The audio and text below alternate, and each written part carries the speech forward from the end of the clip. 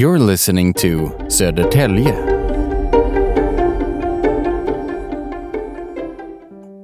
St. Ragnhild's Church, dating from the 12th century, is home to many stories. One of them is the legend of the shot at the church weather vane. In the summer of 1719, the Swedish east coast is ravaged by Russians. In an attempt to force the Swedish king to sign a peace treaty, the Russian Tsar, Peter the Great, has sent his war fleet across the Baltic Sea. When the Swedish king delays his signature, the Tsar deploys terror tactics.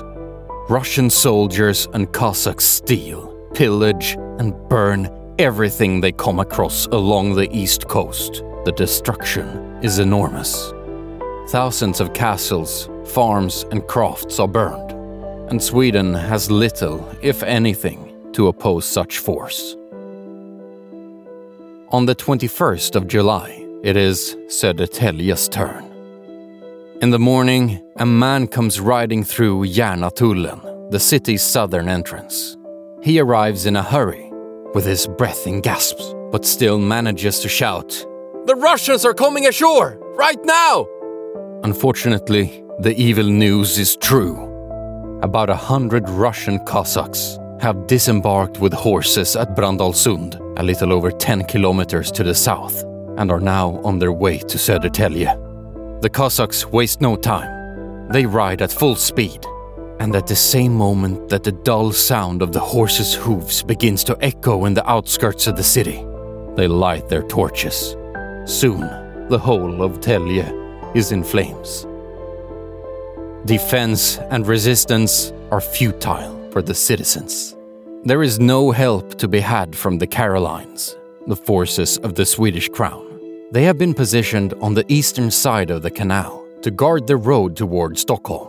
The capital must be defended at all costs.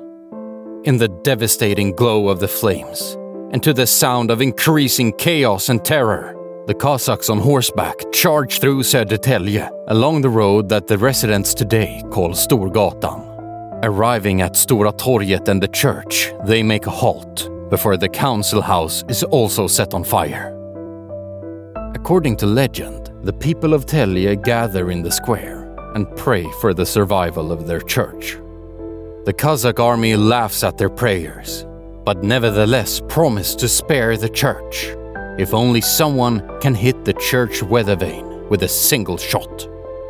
Every legend needs its hero, so Tälje's sharpest shooter is quickly brought to the scene and succeeds in putting a bullet right in the center of the weather vane.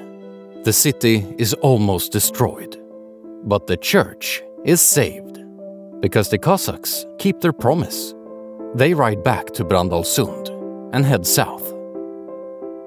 So, is the story of the shot at the church weather vane true? Probably not. There's little evidence for it. The Russian Tsar's order to his forces was to burn everything they saw, but to avoid battle and spare the population. And churches were absolutely not to be touched. Anyone who violated the ban was severely punished. It is also not certain that the current church weather vane even existed in 1719, because when St. Ragnhild's Church was devastated by fire in 1881, the church tower collapsed, and most likely a new weather vane was erected when the church was rebuilt. So what is true and what is legend?